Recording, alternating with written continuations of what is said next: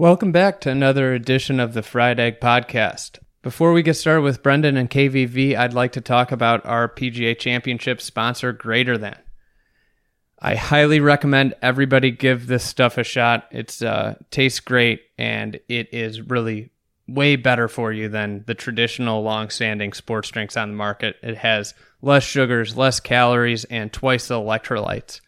Try out GT at drinkgt.com and use the promo code TheFriedEgg with no spaces to get 20% off your first order. If you love Greater Than already, ask your golf course or club to stock it. Now, without further ado, here's our PGA Championship Recap podcast with Brendan and Kevin. The fried egg requires a different technique. What you need to do is actually square the face so it'll dig down underneath that bad lie and propel that ball right out onto the green. Here's the thing, playing out of a buried lie in a bunker is completely different than playing out of a nice, clean lie in a greenside bunker. You need to be aggressive on any shot, whether it's sitting cleanly or it's a fried egg. Well, we've all faced it, the dreaded fried egg. It's not to be feared, though. It's actually a pretty easy shot to hit.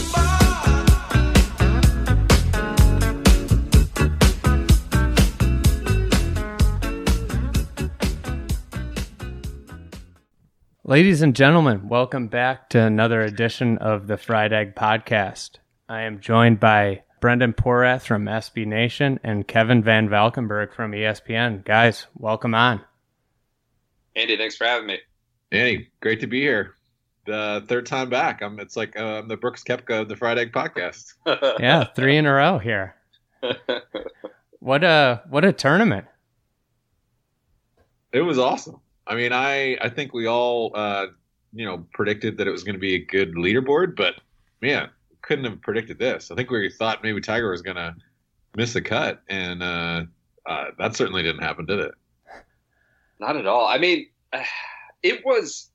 Am I wrong in saying Thursday and Friday really kind of lacked juice? I don't know. I thought we were kind of wow, this really stinks. The course has really been poured on, and the coverage, we can't watch anything. It's just we get, of course, Twitter demands the thought of the exact moment. That's really rarely a holistic 10,000 foot view.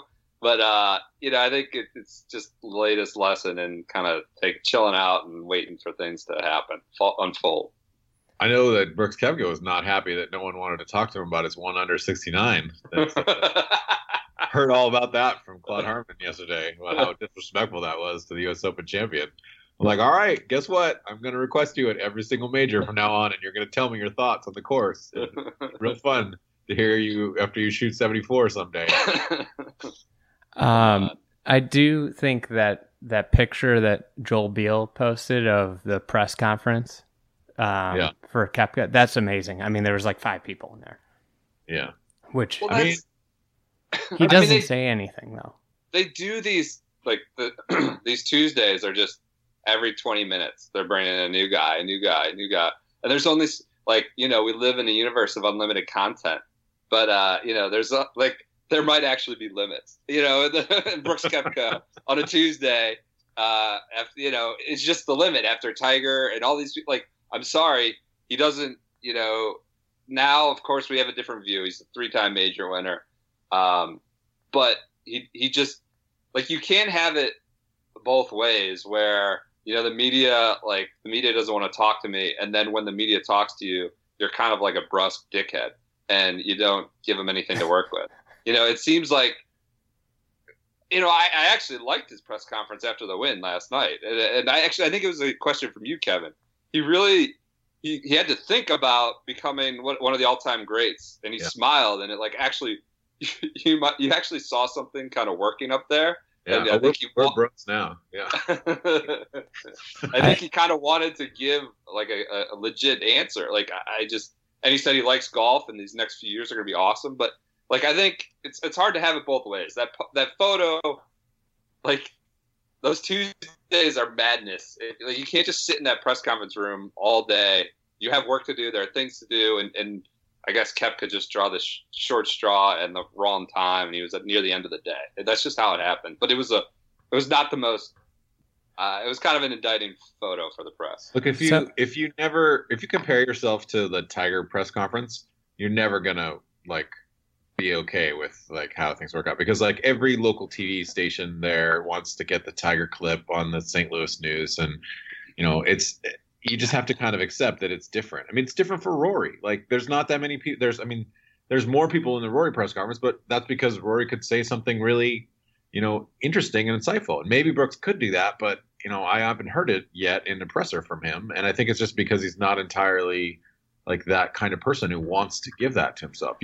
It's sort of a be careful what you wish for kind of thing. Like, all right, we're getting this back on the tracks. No more press conference talk. Let's talk about what happened.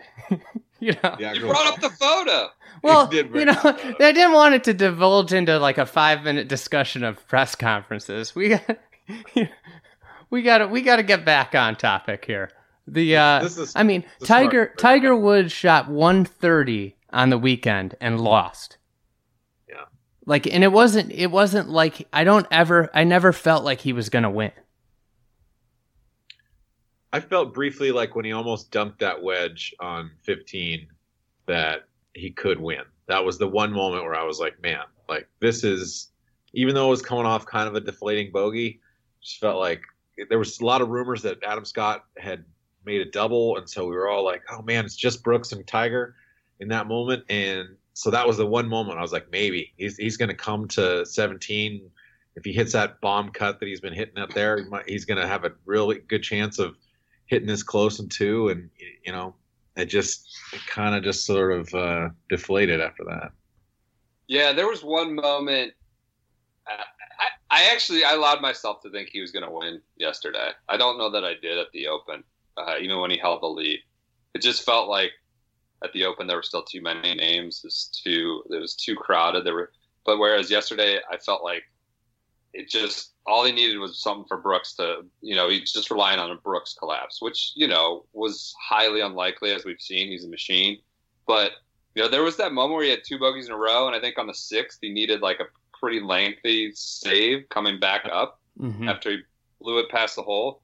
Like, I just felt like he had shown signs of maybe giving a shot or 2 back to the field coming in. And as Tiger, again, at 15, like when the ball was in the air and it literally almost went in the freaking hole, it just felt like something special was happening. Even in like the putter raise on 13, I went and did the like Photoshop comparison with 86 Nicholas. I never tweeted it because I was like, oh, this will be like old takes exposed or something terrible. It's like he did the putter raise on 13, and then they made the bogey. It came back on 15. I was like, there is this might be like, even with Brooks Koepka being the way he is, this might be like something bigger than him and something might be happening. I allowed myself to think he could have won yesterday. Let me rattle down from 13 on. This is, Brooks Koepka birdie looks 7 feet 6 inches, 6 feet 8 inches, 11 feet 5 inches, 10 feet 6 feet 7 inches.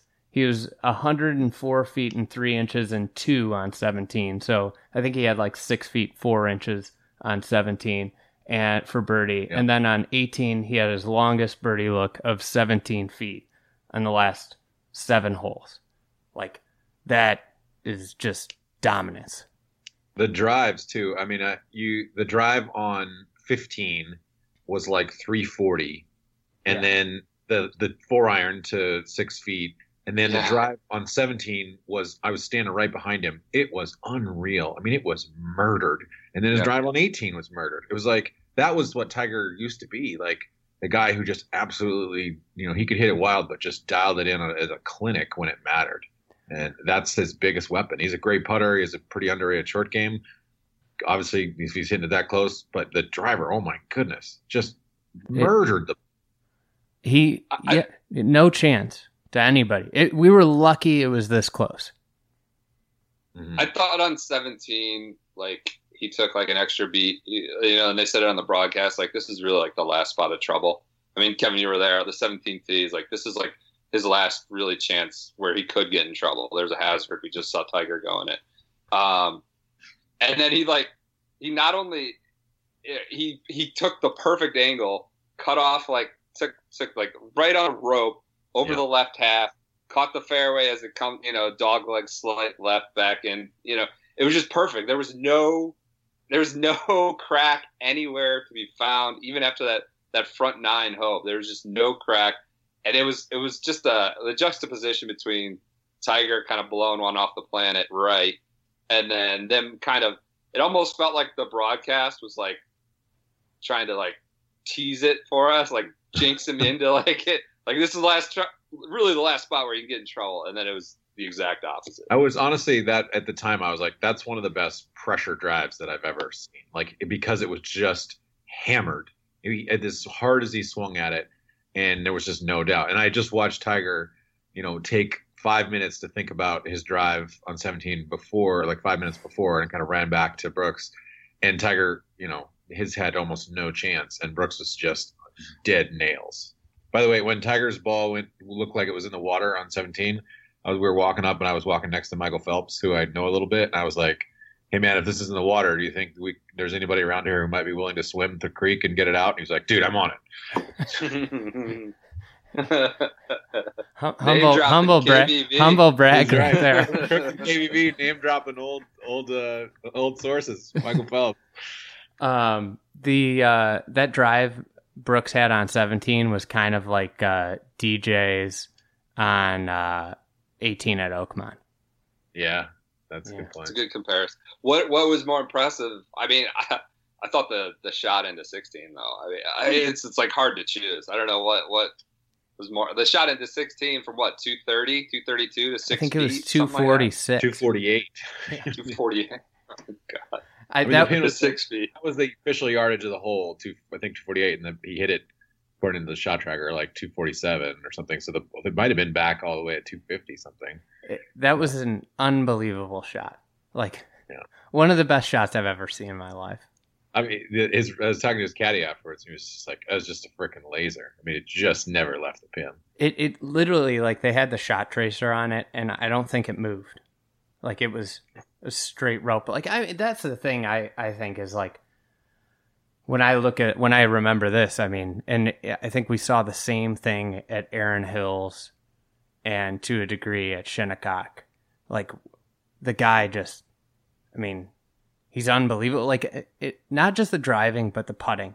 Like, the putts go in the dead center of the hole, and they, like, are the perfect speed. And you're really surprised when he misses. Like, you're surprised when he misses a tee shot. You're surprised when he misses putts. And that doesn't happen with many guys down the stretch. Like, I was waiting for, like, Adam Scott.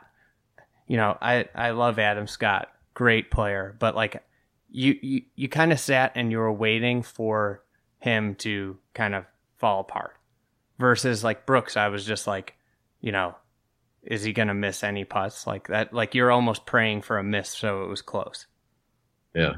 I wrote this in my column, but, like, what if like Brooks is like our Greg Norman, except instead of wilting in the big moments, he, like, just steps on people's throats. Like, there's a lot of similarities. Like, they're, like, young and stronger than everyone. They're both fitness freaks. They're both, like, generational drivers of the golf ball.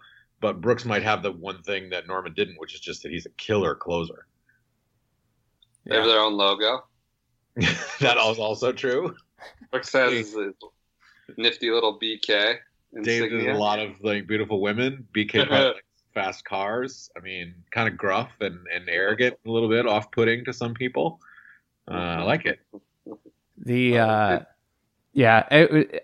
poll question that Philip Johnson tweeted last night was great. Like, it's an unbelievable question. Like, better, like, whose career would you rather have, Brooks or DJ right now? I mean, I don't know.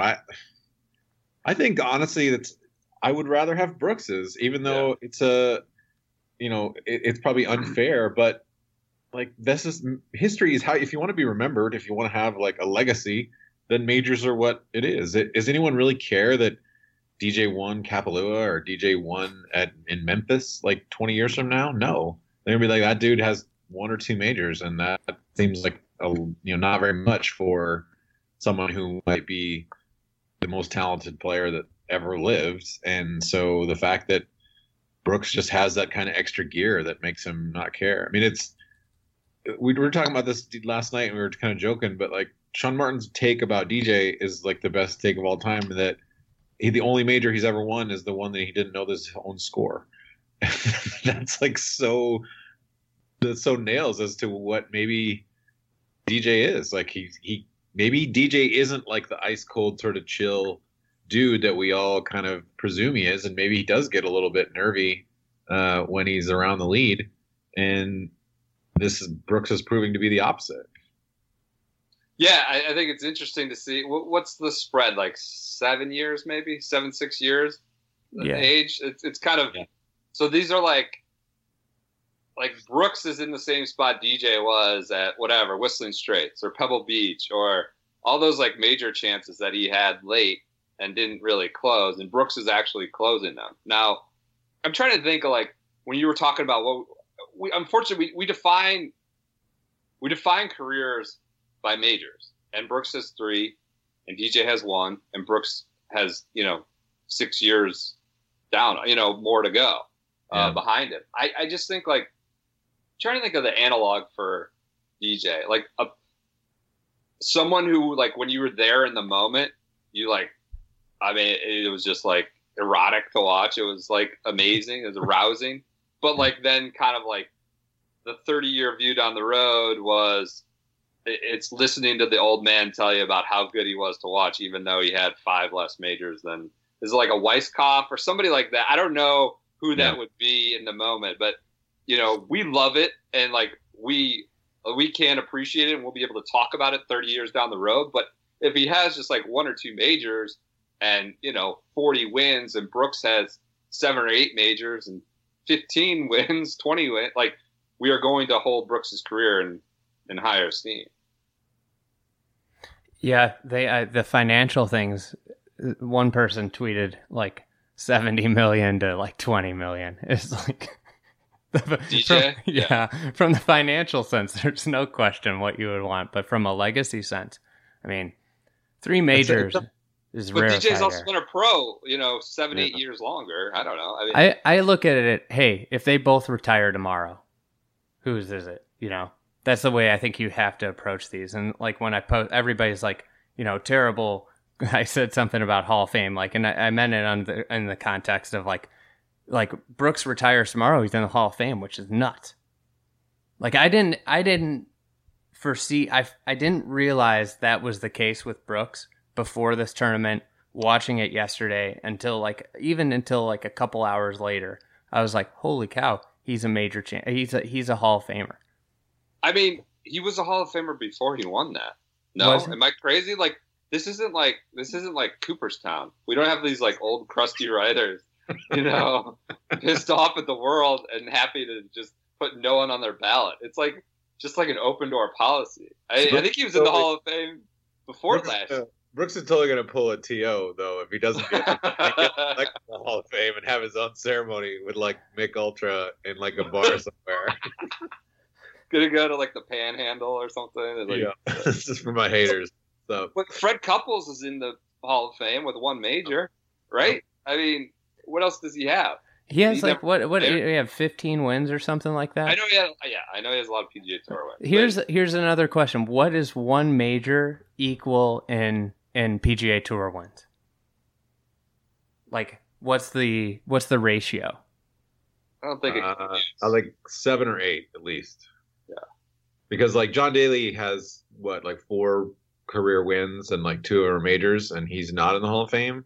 And some of that is like because of John Daly's like a circus act, but like so I'm not sure you can just win 2 majors, and get in the Hall of Fame. But at some point, like if you win 3, you're just in. Like, there's no real debate about it. It'd be like winning 21, PGA Tour titles. Monty's in the Hall of Fame. Monty is in the Hall of Fame. Yeah. I guess he's 5 got a lot of wins. Monty has won a lot of European majors. A lot of wins. Yeah, a lot of. Yeah. So Tiger. Yeah. I mean, Tiger solidified that he is the Rock from KVV's earlier take. You smell. Because if Tiger's not in this thing, it's the 2017 U.S. Open. That is correct. No one like that. The emotional like Adam Scott is playing for Jared Lau thing is maybe a storyline, but there's not the like bonkers crowds. So yeah, the Rock take turned out to be pretty good. The Rock came back and he's getting the all his little fans and out there getting going nuts. And I don't know. Like to a certain degree, it was the 2017 U.S. Open where Brooks just like there was some hope, but then he just really put it away and he put it to bed. But the hysteria of Tiger just like clouded that it was actually kind of, there wasn't a lot of drama. Yeah. Like Tiger made the drama by shooting 64, but he didn't ever really have a chance. It's funny how Tiger like makes everything okay, because like think of if Aaron Hills had happened when everyone was kind of like, ugh, Aaron Hills, what a bad U.S. Open. If Tiger had been second instead of JT or whatever in that U.S. Open, people have been like, well, that was great. We got to go back to Aaron Hills, man. Like, even though Koepka won, like Tiger made it interesting. No one would have complained about the score if Tiger was involved in that. I kind of wrote this morning. Like Tiger is the only one that can make Tiger is the only one that can make something dramatic, separate and apart from the outcome. We don't need him to win for him to like be the show, obviously, and to provide the most dramatic moments of the day. It's like it was never like that in his career. Like his career was all about outcomes. His career was like, I show up to win a tournament. It feels like this season and definitely yesterday that changed. He knew he didn't win on 18 when he fist pumped and started smiling and waving to the crowd.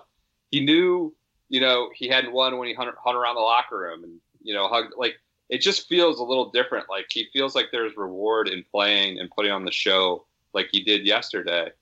And not just reward in, not this kind of like black and white world of win versus loss. And, like, obviously, he's the only kind of person that could be the show while losing by 2 shots or, never, while Brooks kind of really, like you said, Andy, never really had anything in doubt, left it in doubt over the last two and a half hours of the broadcast.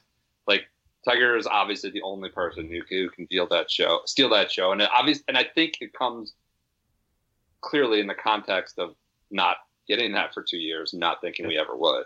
He seems happier to me. I think that's not a made up projected sort of take that he is genuinely like Kyle talked about this a little bit yesterday, but I think he's talked about it on the No Laying Up pod. But there was a moment on Saturday when Tiger just roped an awesome stinger, I think on like 11, and he just kind of went over and people were going nuts, and he put his club in his bag and he just sort of smiled like he was taking it all in. And I think what's kind of neat about watching this sort of version of Tiger 4.0 is that he's able to sort of enjoy and appreciate things a little bit. He still gets really pissed when he hits a drive, that stinks, but like he wasn't, a salty dick after the round about, or he didn't make an excuse about anything. And he just was kind of like, hey, I played really well and obviously I needed a great round and wasn't quite enough. And, was there to hug Brooks and maybe kind of flirt with his girlfriend a little bit. And that was... That was the classic new Tiger. My favorite tweet was that there's like someone got the screen cap of like the eyes locking. It's like she's one yacht invite away from leaving. Maybe slightly inappropriate, but the fate, that's what the internet's for. That's right. Yeah, I think that's maybe this is the value of this like sunset phase of Tiger's career is like. Maybe he wins, once out of every 50, 60 times or something, 50 times, let's say. Yeah. Or, once out of every 30 starts. Whereas as opposed to once out of every 4, 5. But he's like okay with that and understands the value to him, value and reward both for himself and for the game and the crowd and just shooting a Sunday 64 that results in a 2-shot loss. Like I think he really understands and appreciates that, and he wouldn't 10 years ago. He wouldn't 15 years ago. He wouldn't care. It's like it doesn't matter. I lost, and maybe that's the real impact of this last phase of his career. That The game can be dependent from outcome. It's his lowest score ever on a Sunday in a major. Yeah. I predicted that in the middle of the round to Kyle. I was like, I think this is going to be the lowest he's ever shot since Bob. Like, it'll be lower than the 65 he shot against Bob May, and it was. I think he shot 65 against Bob May. I know Bob May shot 65.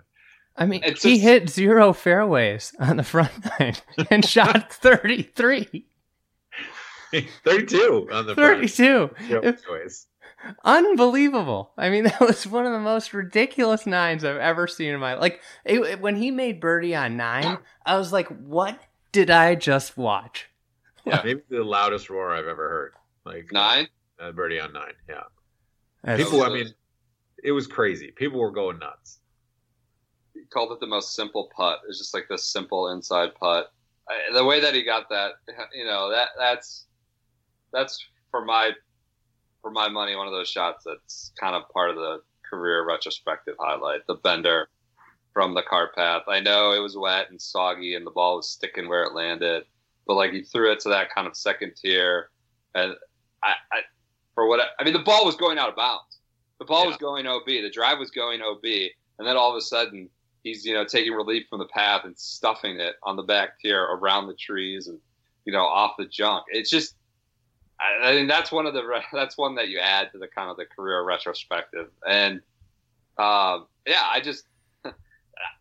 thought, the darts at 3 and 15 sounded like the loudest. There were too many shots to choose, and people are there's the backlash you always get when you talk about Tiger and not the winner. There's so much of that. I get the emails, the tweets, like Tiger didn't win. It doesn't matter. Like, and we can exaggerate Tiger, but as KVV just said, he shot the lowest final round in a major of his career. It is right and proper to talk as much as we are about him. We're not exaggerating this one. He gained just a 3.8, so 4 shots approaching the greens, and he lost one off the tee. Like, he was 65th off the tee and first by almost a full shot approaching the green. Like, his approach shots were out of this world. I mean, that's what everybody talks about, different aspects of Tiger's game, but Tiger was the best iron player in the world for so long. That's what it was. I mean, I think like a lot of stuff gets overblown, like driving the ball and the distance, but like always like approach to the green, I think is the single most important skill out there. Yeah. Seriously, like I've joked about this a couple times, but if Rory was like, if they were playing in a shamble together and Rory job was to hit the drive, Tiger would have shot like 58 like 3 days in a row. I mean, Rory was playing from places that were unbelievable. I mean, he was hitting it 30 yards past JP every time, and then hitting it into the bunker or hitting just kind of crap wedges or whatever. And Rory would be the first to tell you that his approach game was crap. But the way that Tiger's tempo was just so unbelievably good. You couldn't really couldn't explain it. I tried to ask him about it. He's like, yeah, I just had like a legit club into every hole. I didn't have to have like a half club or bad yardage or just kind of the kind of golf nerd thing. But man, I want to like bottle that tempo and just like save it for him forever because it was so unbelievably good after he got it figured out. Think about this is like he was 3 over after 2 holes and that was the difference in the tournament in some ways for him. Like, yeah, Brooks got off to a horrible start though too. Both of them. Yeah. Both of them got what was Brooks? Brooks was a couple over through. Did he double his first hole of the tournament? That's true. Yeah, he did. He had to claw back from it. So yeah. Do you remember when he was 2 over through his first 9?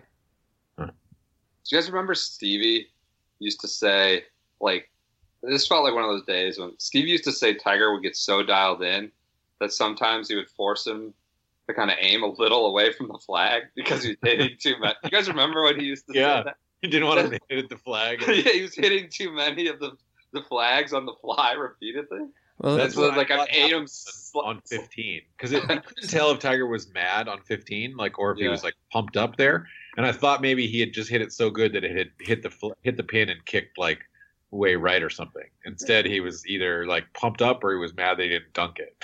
This felt like one of those days that Stevie would aim you were 2 on.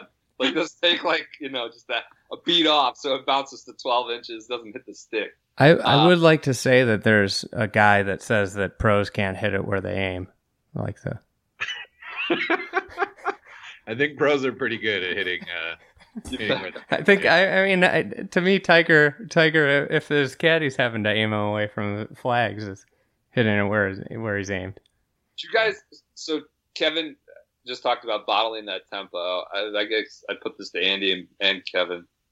Do you think what we saw yesterday with the driver is just kind of how it is and how it's always going to be? Well, the day before it was so fluid and so good. Yeah, like a perfect the juxtaposition is like the beautiful like cut he hit off of 16 on Saturday, like versus the just like never had a chance. Like he missed it so big it was good on Sunday. Yeah, I think that it's probably that's what's going to be like from now on. That it's just I don't think he's ever going to get the driver figured out. But I wish that he would just basically do the Nicklaus thing where it's just like, you know what? I don't care what the shape of the hole is. I'm going to play a cut from now on, and that's what's going to be my sort of go-to thing. And that's I'm just going to shape everything. So even on like 13 at Augusta, either take it up over the trees or just say like, yeah, I'm just going to kind of flirt with the trees there and cut it back into the middle of the fairway or hit 3-wood, because he just, I don't know. He was still trying at times to kind of like turn it over and hit it. And I just don't think he can do that anymore with whatever's going on with this new swing. That's just not going to be ever going to be his strength. And so can he win a major like with this new swing? Like, yeah, if it's a course where he doesn't have to hit that many drivers. Or Augusta. Yeah. I went from being like thinking that he was going to be like a Ryder Cup liability to thinking like, man, play this guy an alternate shot so he only has to hit like 3-4 drivers in a round, and the other partner gets to hit the other ones, and his iron play is going to be unbelievable. He's all of a sudden looking like a great alternate shot player, especially with the artiste. That's right.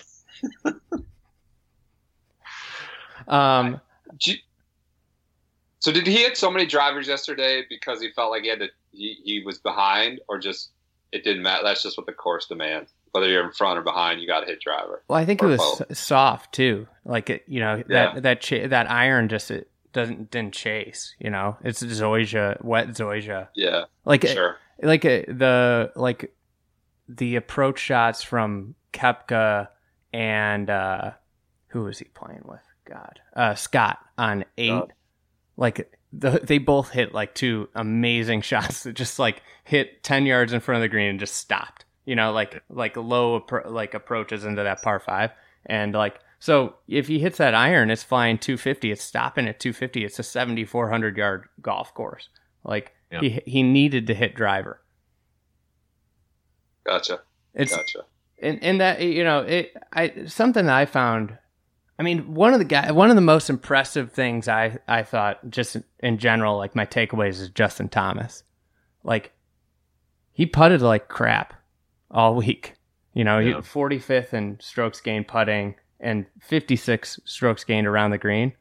And I almost feel like he had the best chance to win of anybody in the field. Yeah. 10 under felt like the highest he could have shot. Yeah. This guy, I think there's almost like a clear class of player distinction right now with JT, DJ, and Koepka. That sounds right.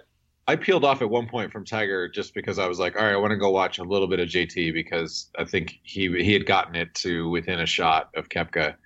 And I watched him miss the 7-footer or whatever on 9 because he had sort of hit a bump, and then he missed the comebacker, and it was sort of over. I think he birdied the next hole after hitting it off a guy's head.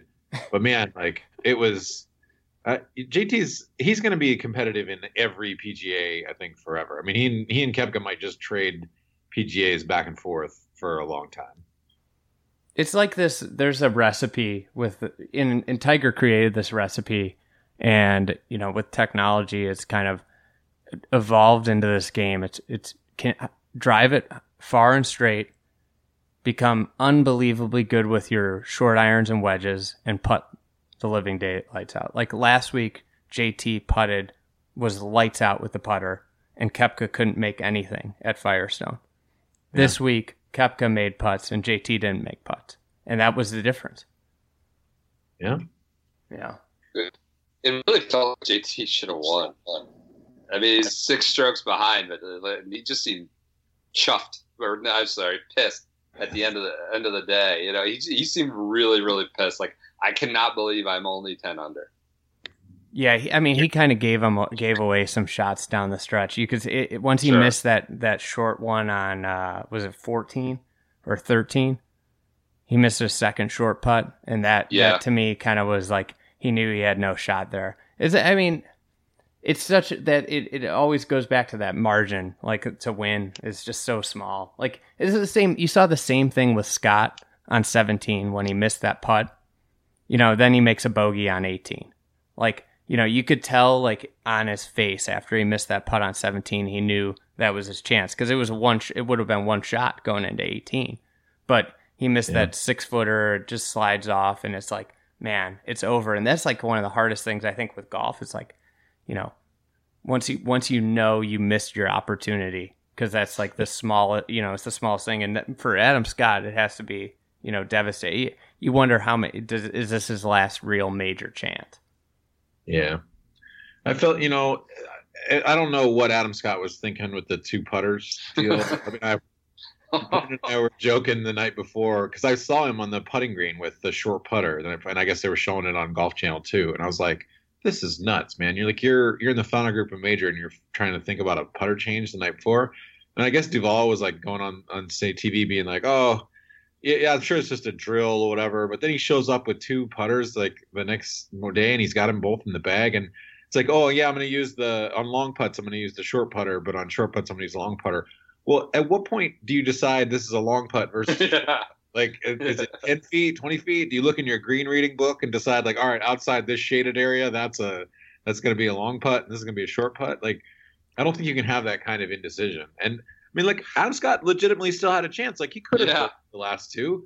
He hit a bad drive on 17, but he managed to lay up pretty well and then hit a pretty, you know, to 6 feet. And he spent forever looking over that putt. And then he just hit a normal kind of Adam Scott putt, which he just didn't either read it right or hit it hard enough. So, yeah, I think we tend to view Adam Scott as just kind of emotionless. He's like this, you know, good-looking guy and with the perfect swing, and kind of he doesn't we, you know, outside of the fist pump at the Masters, we don't see him kind of react or emote in one way or the other too often. He has some kind of searing quotes for the USGA every now and then, but like he's just pretty kind of steady all the time.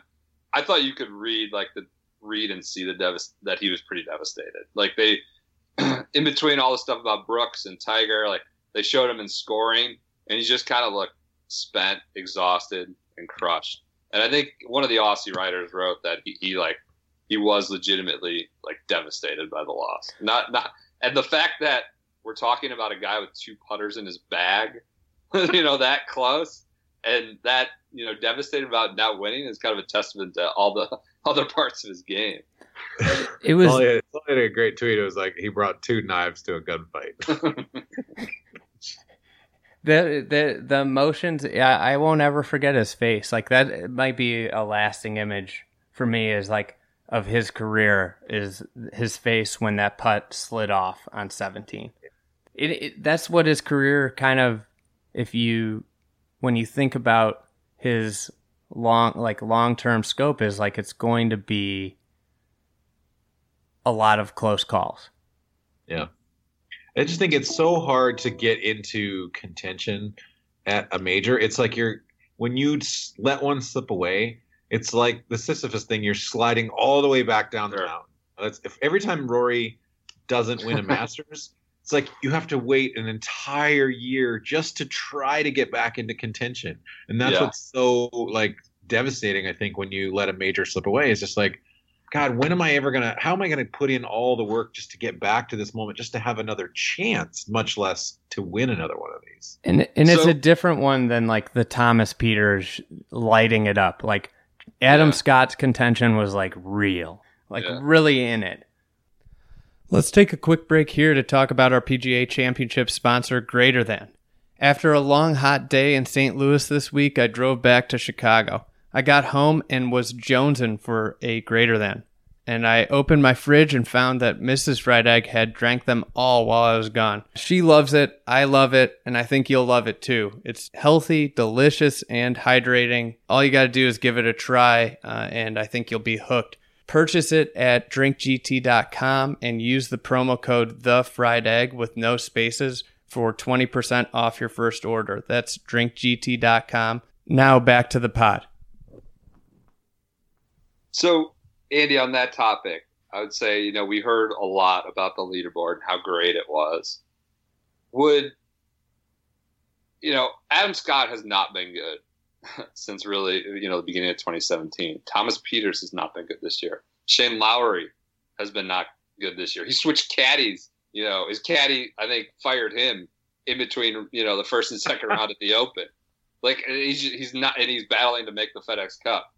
Like Lowry, Peters, like there were names of guys who've not played well on the leaderboard as well. Does that say something about the venue? So or no? Am I just? It's interesting. I think these guys can turn it around on a dime. Sure. Like we see it all the time. Like Gary Woodland hasn't been playing well, played really well this week. But that being said, like I think the course kept more guys in it. Because it's not all the course. It's part of it was the conditioning, like how soft it was. Like it didn't. To me, I'll think about this and think Brooks. It shouldn't have been as close as it was on Sunday with as many people as there were. Mm-hmm. But I think the guy that won was supposed to win. Yeah. So in a sense, like. So something that's interesting, and I've been talking with Big Data Golf, getting in with Big Data. So Saturday's round at Belle Reve had the lowest standard deviation of any major championship round in the last 10 years, and any PGA Tour round this entire season. So like the lowest kind of fluctuation of scores. So to me, like it seemed like Belle Reve was a course that was really pretty easy to shoot around even par and really hard to shoot really low, if that makes sense. So what it did is it didn't allow for big separation. I think it's like a course like we see with Augusta almost every year is where the leaders kind of really separate the class. And it's a smaller field, so that goes into it. But Brooks, either way, like Shinnecock, for example, was the biggest standard deviation of any major or any tournament this year, which comes as no surprise also. But when we look at it, like the venue kept a lot of people, but is that good? Like it was an exciting leaderboard because of how many people were in it. Yeah. The question is like, do you want the great players of the week to separate themselves? Yeah. I was wondering if the PGA's brand ought to be like not only boring courses, but just water the heck out of them so that they're really wet everywhere. And they should just completely dump water on anything they can so that it'll more likely the good players are able to rise to the top of the leaderboard. There was my mentions this week was a dark, it was a very dark place. I mean, like, I think people have this mentality of like that, like I was like just watching golf in anger the whole week. And it's like, I like love watching golf, like, and like, I think there's like an irony, like, I've played amateur golf my whole life, and like the courses I hate as like a architecture aficionado are the courses I enjoy playing tournament golf at the most, because like they fit my skill set the best. Like I hit the ball straight and far when I play well, like, and I'm an average putter. So I like playing somewhere which like gets rid of half the field. And everybody after round one, look at all the variety. Like there was no variety. Every player played the exact same style of play down the stretch. Like it was all like bombers. Like, they're the best players in the world. Like it got the best players in the world at the top, but like none of the guys in the top 10 are short hitters. Like someone was like Molinari's short. It's like Molinari hits it like 305 on average. Like that's not short. Yeah. So to me, like at the end of the day, like the tournament unfolded exactly how we said it was going to unfold before. Like the bombers it was going to be bombers, and like Brooks Koepka was like the best bomber, you know? Yeah. Who's like the shortest hitter on the top 25 of that leaderboard? Like, is it Shea Reve? Shea Reve, who led the field in strokes gained approach, or second in strokes gained approach. So he was, you know, it took a career performance with his irons to get him there. Like sometimes when you think about like how to explain to people like what makes it like a different kind of venue that you can play different styles and be competitive, like I think you think about like the 2015 like British Open. I'm like, think about that leaderboard. Zach Johnson wins, but like Jason Day almost, you know, was like right there. Spieth was right there. Leishman was there. DJ dominated the first 2 days. Like those are guys who are playing a different golf course, each of them. And they're all able to be competitive because you just play to your style. And that's part of the reason why the old course is great. Yeah. It goes to variety. Yeah. You know, everything. And both things can be true. You can have a good tournament and a good leaderboard, and the venue still stink and boring golf. I mean, the players said it themselves. Like, Andy, you don't need to defend the players. You don't need to defend yourself. The players said it as much. It's all right in front of you. There is no strategy. Pat Perez was hilarious. He goes, I mean, I don't want to say there's no strategy, but, you know, yeah, I mean, he just kind of hit it as far as you can, hit it on the green and putt. And there's he like walked himself down an alley and didn't know how to get out. It was great. The players said it. They didn't even play practice rounds. Yeah, you don't need to practice. You don't need to scout it. You hit it as far as you can, and there's not a lot to the green. Tiger never saw the first 7, 8, 9 until he played them on Thursday. That's how like not strategy important it was. He was playing them blind. Like literally, he just didn't play them. So these are the three truths. There wasn't strategy involved, and that's fine. The leaderboard and the championship were still exciting. And 3, they spent a ton of money to dye their cart paths brown. That will be like the one thing I take away. From what I hear, that Bellerive's going to be a different course here pretty soon. So really, yeah. I think like for those people. One of the things like I think like is Reese going to get another crack at it? No. Sounds like they're going in a different direction. Okay. Is there another Jones, like some like 30-year-old Jones? They can just kind of. I think actually Trent works for RTJ too. Oh, nice. Yeah. I hear he's a really nice guy. So yeah, okay. we don't need I'm that. sure. Look, I'm sure the Jones family is all really nice. And people are like getting this like a lot of this the wrong way. Is that like somehow in some of these discussions that we don't like these people or we think they're bad people? Like if you put something out there, if you make art, you have to sort of be willing to have it, you know, be critiqued. And I think that Andy's always really fair in his critiques. And so this idea that all these St. Louis people thought that somehow he was shitting on St. Louis was just silly. Like Andy and I played one of the, I think, the funnest courses in the whole country on Tuesday in St. Louis and couldn't say enough nice things about it. And seeing the difference between the two was obvious once you stepped on the Belle Reef property. I think one of my problems with just in general is like what happens is that this week people watch this and they say, hey, this is what, and just in general is what happens is the American public and the golf, it thinks that this is what great golf is. Yeah. Like in general, like the golf, this is what a great golf course is. And that's where I think the struggle is and it's one of the biggest struggles of American golf is that people can't play the greatest golf courses in America.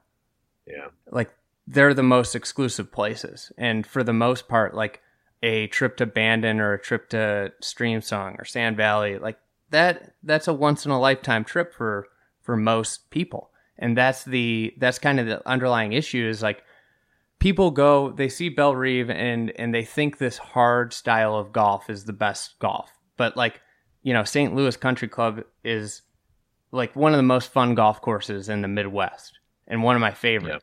Yep. But unfortunately, not a lot of people are going to ever see that. And it's this type of golf, like a good example is like these guys, so 7,400 yards, and these guys shot 264. Brooks shot, and Trinity, for example, Trinity Forest, Aaron Wise shot 261, and they softened the course, slowed it down, played it shorter than it really is to like make sure the players were happy there. Like, this isn't hard golf for the modern era. That's the thing. That's like my biggest point, is that this golf course, like, it can be a major championship host. That's fine. We can have a great tournament at it because these are the best players in the world, but it's not a great golf course because, like, it's completely unplayable for like an 18 handicap, and it's not even hard for a great player. Like, it's an easy golf course. We saw it this week. And what on the back half of it is, like, Trinity Forest is a joy to play for an 18 handicap, and it's still really hard for a pro. Like, or still, like, it's as difficult for a pro as Belle Reve is. So, like, you have these two ends of the spectrum, and it's just, this type of penal golf design is bad. You know, it wasn't good for the golf in America. That's more the overarching point. You know, you can have great tournament golf at a bad golf course because, you know, Tiger, like, Jesus, the guy made the golf tournament. Yeah. Yeah. A couple guys had putts for 62, and it was like no one really even cared. It like wasn't, no one was like, oh my gosh, I'm watching the greatest round in history. It was just, no, like, this course was super gettable. So, I mean, I'm sure that it would have been a little different had it been dry, but when is it ever going to be dry in August here in St. Louis? Like, you get the course that you get when this time of the year. So I don't know, that Brooks was like, oh, I think they should bring a Ryder Cup here. I don't know. I mean, the fans are going to be, Ryder Cups in courses are generally kind of like this, where it's not like it's all that interesting. It's a Hazeltine or Valhalla or whatever. So Whistling Straits. That's a perfect example of, like, you know, golf and competitive golf has the ability to upstage a golf course.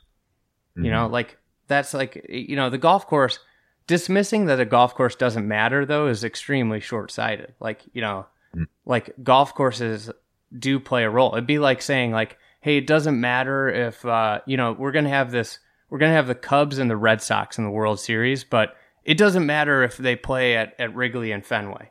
We're going to play it at minor league stadiums instead. Mm-hmm. You know, like, the golf course plays, like, a significant role in a championship. Like, saying it doesn't matter, and I am no way was saying it's the only thing that matters. Like, I've never said that, and that's what people think I said, you know?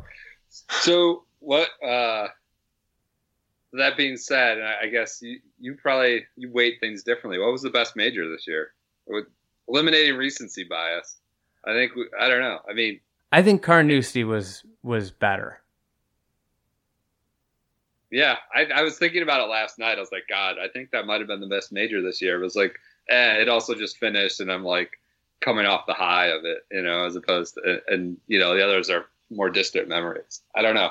Pretty fun majors overall this year, though. You know, you have Spieth's crazy run on Sunday, and Reed holding off everyone and basically giving a middle finger to all his haters and maybe some of his family.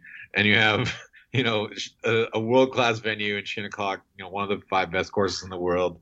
You got a Tiger getting in the mix at Carnoustie, and Spieth almost like rescuing a terrible year, and then completely, you know, Molinari coming out of nowhere. And then this one, like, a pretty awesome year of majors, like no clunkers or stinkers. I think the most memorable one, when we look back 10 years from now, will be maybe the U.S. Open because of A, Phil, and B, the course. Like, yeah, like, it's crazy, but like, that's right. I mean, we think about 2004, and we first think about the Verdant, you know, number 7. You know, we don't remember. We know Goosen won, but we don't remember specific shots. We just know the USGA effed it up. You know, that it's weird the things we kind of, you know, extract from a full season of majors. How about Phil? Let's use that as a segue to talk about, like, he's going to be on the Ryder Cup team, I think, but it's not really maybe the best thing for the U.S. right now. Yeah, it sounds like he's going to be on the Ryder Cup team, and I don't know. I heard people lobbying for or I don't know, guessing that he's also going to, bring his own captain's pick with him, which would be Kevin Kisner. It's like, and that may be right, but I wonder that if that's if he should have that kind of power at this particular moment. If Tiger gets to bring Bryson and Phil gets to bring Kisner, isn't Furyk just basically getting cucked on his own? Furyk got to stand up for himself and be like, look, if I want to bring Tony Finau, I'm bringing Tony Finau. You guys can be the captains when you're the day captain. They're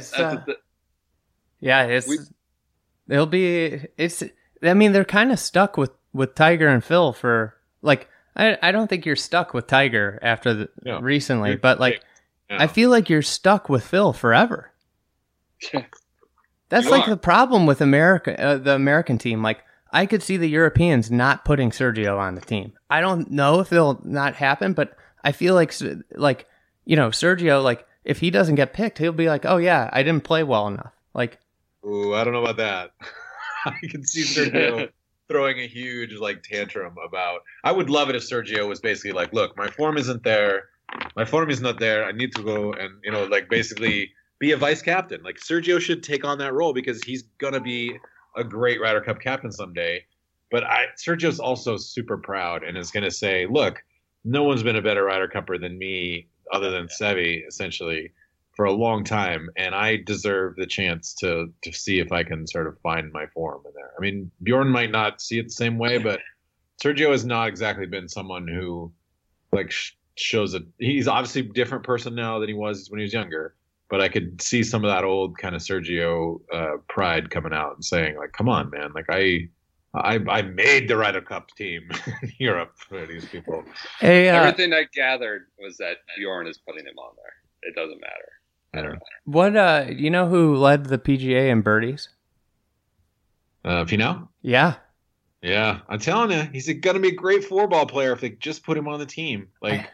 That's the thing that I find sad is that's what bugs me is Phil. I get why Phil is a ratings guy. He sells tickets. He attracts the casual golf fan. I don't think he has as big of an impact as people think, but he is a needle mover, and he moves it a fraction of a tenth of a fraction. I don't think that's possible since a fraction is it, but that Tiger does. But he moves the needle. But Tony Finau should be on the team. Yeah, here's the thing. We talk so much about the captain's picks right after the auto points close that these things change so much. I think more than we remember in the 3 to 4 weeks before the picks are made. Ryan Moore was just not involved in this point, 2016. Billy Horschel was not even anywhere on the radar in 2014. I think there's somebody outside that group that I'm sorry, could win at Wyndham or could win, Wyndham, Philly or Wyndham, Jersey, somewhere, one of the two legs. I think there's the ability to really force Furyk's hand. We think the universe is pretty limited, but sometimes, there's guys that come from outside that, that small group of 4 or 5 guys we think we have to pick from. Who are the vice captains going to be for Furyk, if assuming that Phil and Tiger are on the team? Is it besides Stricker, I assume, since he's going to be the captain and whistling, but who else is there? I mean, honestly, the ideal scenario for me is that they put Finau and Kisner on the team, and at this point, Phil and Cooch are vice captains. Cooch might deserve to be a Ryder Cup captain someday, so put him in the mix of vice captainships. Zach Johnson might be a pick too. He might be a captain's pick. Yeah. Oh God, we don't need to reprise that. Somebody down that road. Somebody made a point though. He's a good fit for this course. There's tons of water. He drives it straight and he wedges it well. That's Furyk. Remember when Furyk was he wouldn't rule himself out as a potential player forever? He's well, if I had been healthy the whole time, and we all thought that Love was going to pick him as part of the buddy system until Furyk, I think, kind of basically took himself out of the mix. This generation really sticks up for one another, and I don't know that they're going to quite. Even if someone wins, I don't know that they're going to say he's done it before. Let's take Kuchar. Yeah, it's amazing how much like we forget political capital matters for these things. Like there's a group that runs. I was watching TV last night, and David Duval was talking about the Ryder Cup, and I was like, why hasn't he been a captain? You know, why hasn't he been like? And Azinger like referenced it, I think, on either Shane Bacon's pod or I don't know NLU about how like there is a specific clique that's running the whole operation now. He's not a part of it, you know. He did his thing, but like. There are these cliques that run the whole thing, and you know it gets political. And I don't know, it was just weird how things change. Watching Duval, I was like, he won a major. Furyk won one major. Duval had probably a better career than Furyk, maybe not. I don't know. But like, it's just weird how we decide who's in the group and who's not. That's the Furyk Duval debate's interesting because like, do you? This is my Ernie Phil take. This is the same thing, like. Do you like Phil's longevity into his like late 40s trumps Ernie, but Ernie in his 30s was like way better than Phil, like prime versus prime. Like the other thing, Phil didn't win a major till the Pro V1 came out. Like Ernie won when it was a game that had more skill. But the Duval thing is a shorter career, but much more dominant career than Furyk, but Furyk's was longer sustained success. I feel like you have to if you go into television stuff, I think it becomes a little bit harder to become a part of the Ryder Cup clique because you have to do television well. You have to be critical of players, and so then all of a sudden, like it's like Phil like lashing out at Brandel in that Shipnuck piece. Like Phil, it's expected. He's like, oh, I think it should be the job of the people to lift up golf instead of tear other people down. Well, you know, that's not an analyst's job. An analyst should be like tethered to the truth, not to like boosting the game. And so obviously Duval, he hasn't been in that TV that long, but it probably in choosing that path in some ways makes it hard for him to ever really get back into it. If he was tomorrow, like, I really want to be a Ryder Cup captain, I think they'd be like, oh, well, sorry, but that's not happening. It also goes into playing in Ryder Cups late in your career. The longevity bridges it. Like, because, like, you know, Duval, somebody might say, oh, he doesn't really understand the modern game, you know, because he's not around he's not around the guys all the time. When you're 40, when you're 46 and still playing on tour at a like a competitive level, like, you know, these guys, and there's that camaraderie. You know, it's the same reason that, you know, Kuchar, I still think he's going to get picked because he's a great team room guy. Yeah. He's also malleable. He will play with anyone. Like, he will play with Bubba, and then he will play with DJ. Like, he just plays with, he doesn't mind playing with anybody. That is an asset. I mean, here's a hypothetical. Like, what if Stuart Singh had out-battled Tiger down the stretch and been like the guy that like disrupted, that won 2 majors over like the greatest story in sports 2 times? That was a distinct possibility. Like, the most innocent, hated man of all time. Stuart Singh's a good dude, and it was funny to hear him talk about. They were asking like, "What was it like to play with Tiger?" And he was like, "Man, I played with Tiger a lot back in the day. I mean, a lot. Like, I remember a lot of Sundays where he didn't quite say it, but you could tell he was like mentally clicking, like, I just got dusted." And it was similar to that. And so it's like Stuart Singh like came to the microphone that day with like the perspective of a guy who's seen some shit, and they're like the current generation just now figuring out like what it was like to play with bonkers crowds and people moving every time you hit your shot and no one cheering for you and stuff. It was like, I wanted to sit there and hear Singh tell Tiger, like, playing with Tiger stories for 10 minutes. It's kind of a shame that I don't know. It's like, I don't know. I would have loved to have JT in that like Tiger group on Sunday. Yeah. You know, like, Gary Woodland's a great player. He's a really good PGA Tour pro, but like what Gary's experience on Sunday was unlike anything anybody else felt. And like, it would have been such a like to have JT making that run like that he made in the middle of the round with Tiger. Like, I mean, that would have been unbelievable. Yeah. Yeah, it would have been cool. JT would have definitely embraced it. It was funny, like JT, they were like showing Tiger like highlights on the board when JT was like trying to make birdies, and even he was kind of joking about how that was pretty freaking cool to like be in the mix with Tiger in a tournament, in a major. So, Tiger has like the straight up yips off the tee. Ooh, yeah, man. True. I mean, it's the iron he hit on 13 was like a shank. Yeah. Like, he missed the fairway by like 30 yards. I'm just thinking back in my head. Like it was unbelievable to see him like hit an iron on Sunday or whatever, and he would twirl it and like walk away, and it would like end up in the bunker. Like even he wasn't. It was weird to see him not even like do the thing where he kind of holds it and gets pissed or whatever. I think some of those irons he thought he sort of stripped, and they were still missing fairways. It was bizarre. It was something else. So PGA. I mean, I feel like we're still in the same spot we were before the tournament. It was like it'll be one of the best PGAs of, I mean, the best PGA of all time, of the last 10 years before this one, was Tiger Y.E. Yang. Yeah. Yeah. And then that one, sort of ended with a thud unless you were sort of pulling for the underdog. So I don't know. I think if we're ready to do overrated, underrated, I'm ready to say PGA underrated. I'll say that.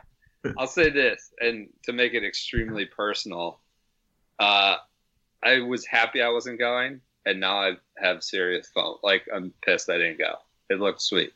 But at the start of the week, I was like, oh, I am just quite happy and contented to sit fat and happy on my couch and watch this on TV. And I really wished I was there this weekend. You were on a heater on Twitter all week, though. You had an excellent week on just with some great tweets, I got to say. Well, that's good. I mean, the most useless and least valuable skill in the world, I was doing it well. I appreciate it. The fact that I'm like driving distance away and didn't drive down, it kind of makes me sad. Like, had a credential too. You wasn't just like, it wasn't like you had to buy a ticket. You could have walked within the ropes and seen Tiger with us, and you decided to go have burritos instead. But this is the one thing I will say. Like, I mean, nobody watched Brooks. Like, yeah. That's like, I think that's where, I mean, so here's an interesting thing with like the PGA is the PGA Championship, to me, the more I think about it, seems to embrace the event, like, and going to the event, which when you think about the future of golf and just sports in general, like the event is becoming, like going to the event's becoming less and less a part of the sport. Yeah. And it's like, I couldn't believe how big that merchandise tent was. Like the amount of infrastructure you need to host a PGA Championship is insane. Sure. Like, yeah. And that's like the reality. And like to go to places like St. Louis, there's only one course that can host it. And to me, that's like one of the biggest problems is that like with the way major championship golf is now and like the way they have to make money, like the PGA made so much money this week, like so much money, is that limits where you can go. I think there's only probably like 30 courses around the country that can feasibly host a major championship. I mean, where are they going next? Go Bethpage, Harding Park, Trump Bedminster's in there, which will be interesting. It's a lot of like Kiowa, Oak Hill. Yeah. Next three are Bethpage, Harding Park, Kiowa, and then Trump Bedminster. I think that's the next four. And it's all big public courses, except for Trump's, I guess. Yeah, like Trinity Forest is a great example. It can host a PGA Tour event, but it can't host a PGA. Yeah, it's not big enough. There's not enough space. Ground. Yeah. You know what I was thinking about? You were talking about how much you hated the third hole, and I think the reason that had to play like 130 or 140 or whatever, yeah. because The back tees were covered by a corporate tent. Oh God, no! Yeah. They to accommodate the tents, they had to put them over it. Right? Oh no! I literally like walked up to that hole. It makes so much more sense. Like when I walked up to that hole, I was like, my God, this might be the worst short par 3 I've ever seen in my life. And like I got a lot of heat for like saying it was a horrible hole. But then I found out that like there's a tee like 170 yards out, and it makes so much more sense. It's like a legitimate hole, but like the way it was set up, it was like nobody made a bogey on a par 3 in a major championship. And I'm like the biggest par doesn't matter guy, but the only scores on the hole for the day were 2 or 3. How is that even possible? Wow, that is some good on the ground insight. That is kind of a farce. If they put a tent over a tee box, that is the starkest example of how these things are these things are events. The 18th hole, Kyle and I were joking about this, but like the 18th hole was backed up against a road, and then like we were laughing about like thinking about Jim Nantz like calling like the sort of the majestic like, and then there's trucks like driving by like and all the big semi trailers that they had to set up were like just you could hear the generators like humming. Like it was not exactly like the pristine sort of beautiful. I'm sure Sebas hit it well in the cameras, but it looked like it was backed up against a construction site essentially.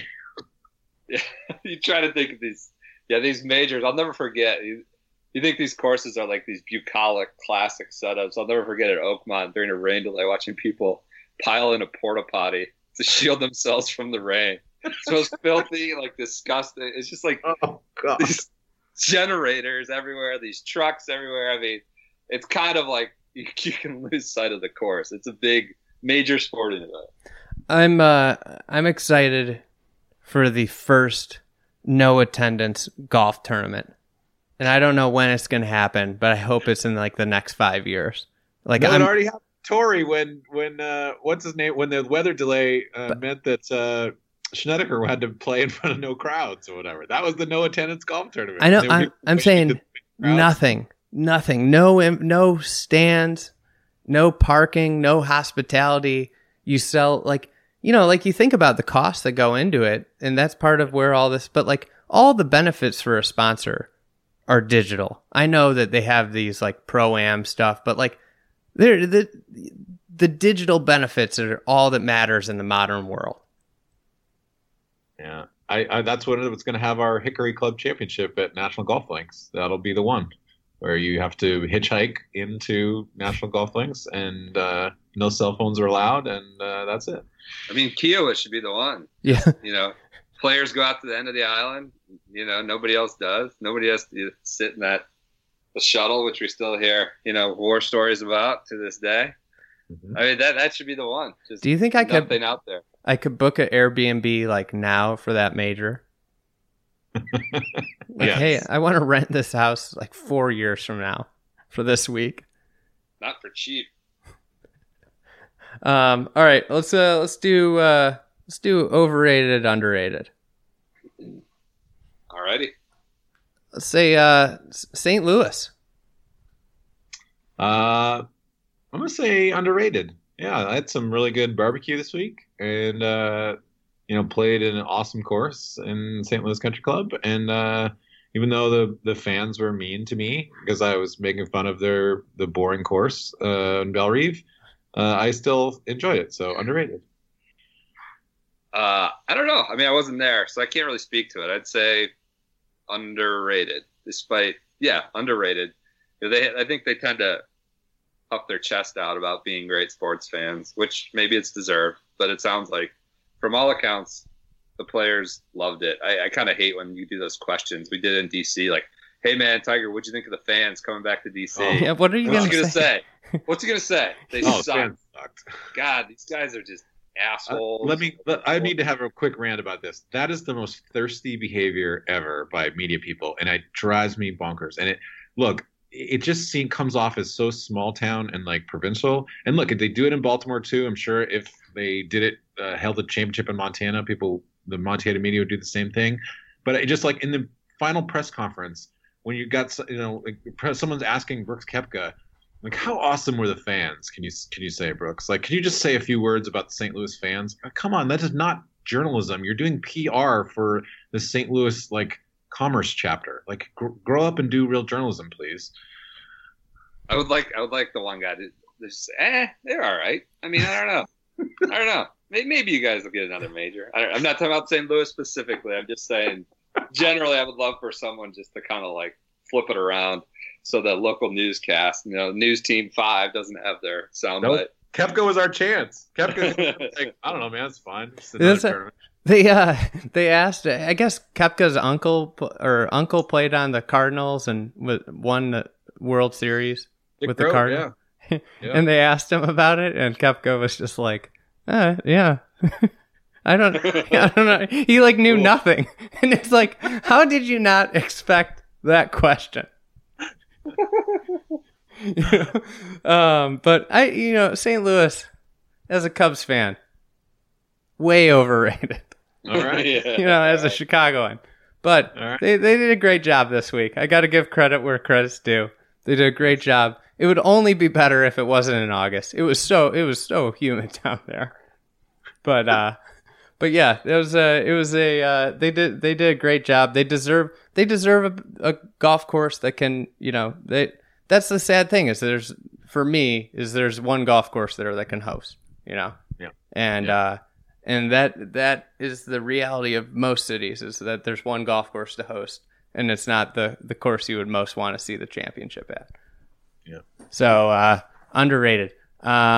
Underrated for championship. I think the small town thing is underrated. I listened to a lot of Nelly this week. That was awesome. I think I listened to an hour of it last night. But I definitely listened to Country Grammar a couple times because Porath said it should be our national anthem, and so yeah. Hot shit. Yeah. when the bass comes on, it's I always think about that. The beginning of EI though is I'm a sucker for cornrows and manicured toes, Philly capri pants, and parachute hose or something. That's a great opening line. What about you couldn't hold me if your last name was Hand? What? Can I talk about the absurdity that Nelly and Tim McGraw did a duet? Oh, and it's top the charts for a year. We're gonna look back on that in 20 years. What? Nelly and Tim McGraw? Yeah, I was been at this. Frankly, I was listening to "Just a Dream" last night. It's it's a later stage Nelly song, more R&B. But I legitimately was listening to it, and I was like, man, this song's about Kat. And it's all about how he misses his girl and he just wants her back. And listening to it after what just happened, I was like, man, it's so good to have Kat back. This is what I felt for the last 5 years. Yeah. Overrated, underrated. Ricky Fowler. Oh my goodness.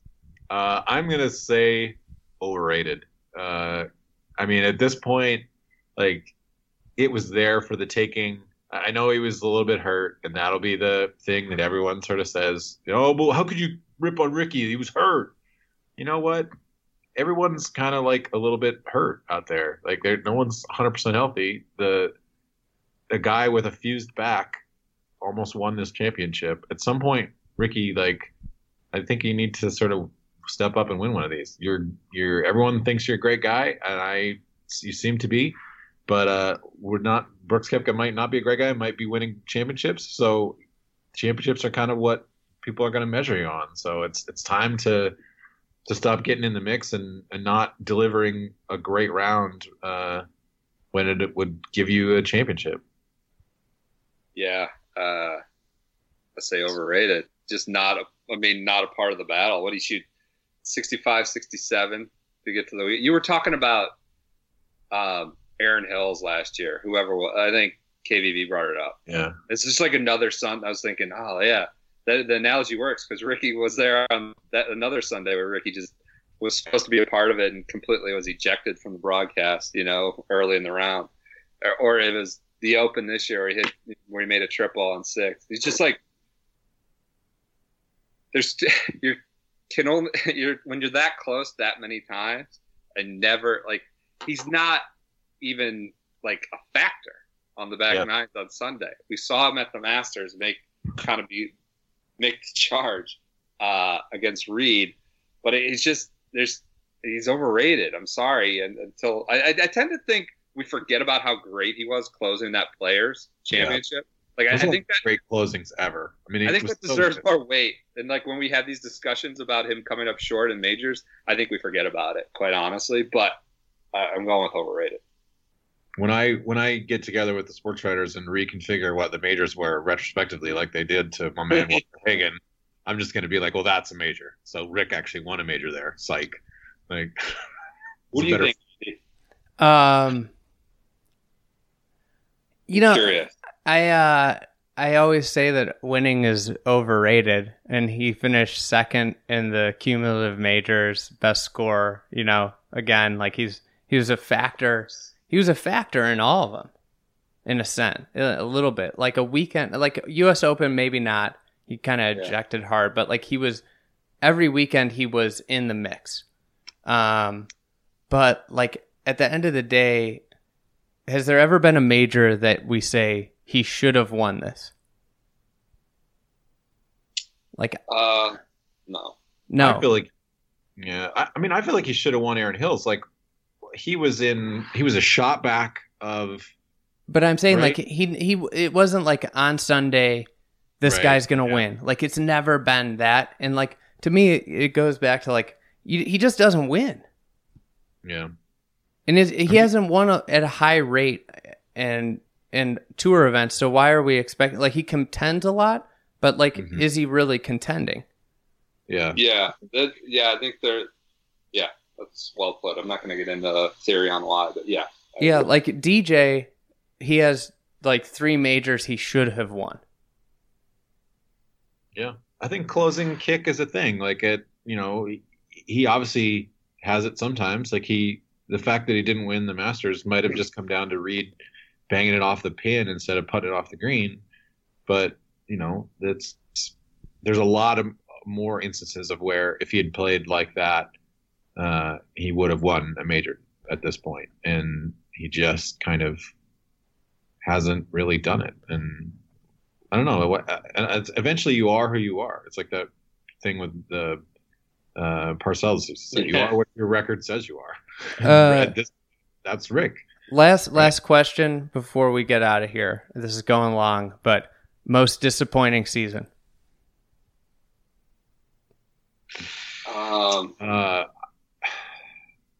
Major season. Major season. Oh. Tiger. Can't believe he didn't win one. I would say DJ. Yeah. DJ should have won that U.S. Open. I mean, if he'd have taken care of business on the weekend, Koepka never really would have had a chance. And he should have been in the mix here and backed up. I don't know why he can't quite figure out Augusta. He's obviously a really good links player, too. I don't know. He's just, at some point now, DJ's 36, 37? 34. Older or younger. More than one major. Like, he's as good of a player talent-wise as Koepka is. So I feel like DJ's my pick. You know how Rory, Spieth, there's some candidates here. JT. But I tend to agree with the DJ answer, because what you said earlier about Brooks, DJ, and JT really being kind of a separate class, I think that's true this year. Mm-hmm. I think Rory's searching. I think Spieth is searching. I think those 3 are not. I think they are kind of their own class just this year. I wouldn't argue, I'm not arguing that Spieth and McIlroy aren't in that class or even in the class above them based on, past results. But DJ should have delivered more than he did. There should have been a greater return on this season. I'm sorry. And that Saturday, when everyone's shooting, there were 9, everyone's shooting 65s, and there were only 7 scores worse than his. He shot 72. He was 5 over through 14. I think between that, Missing the cut of Carnoustie. And the U.S. Open. Brooks just hip checked him off the course. I don't know. I think it's DJ based on the season he's had. He just didn't get the return he should have. I'm going with Molinari. I can't believe he didn't defend us to go back-to-back majors. No, I think Rory. I can't believe we're where we are with Rory. Yeah, but crazy though that did he have a worse major season than Spieth? I guess Spieth Spieth essentially had a chance to win, Carnoustie and could have won it by shooting even par that day. So I feel like Spieth's major season may be a little more disappointing than Rory's, even though he was in contention at Augusta. Rory's Sunday at the Masters was gross. It was it's kind of almost inexcusable. I love the guy, but the short iron wedge play is just, not good, Bob. It's so Rory, Spieth, Brooks, DJ, JT, who ends their career with most majors? I still say Spieth. Yep. Just because I think he's gonna play till he's 50 and be contending at every Masters and British Open for a long time. But JT and Brooks, I think at this point I would put ahead of Rory right now.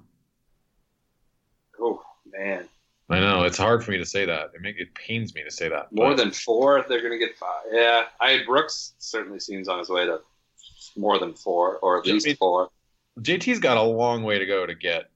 Yeah, that's it's heavy lifting.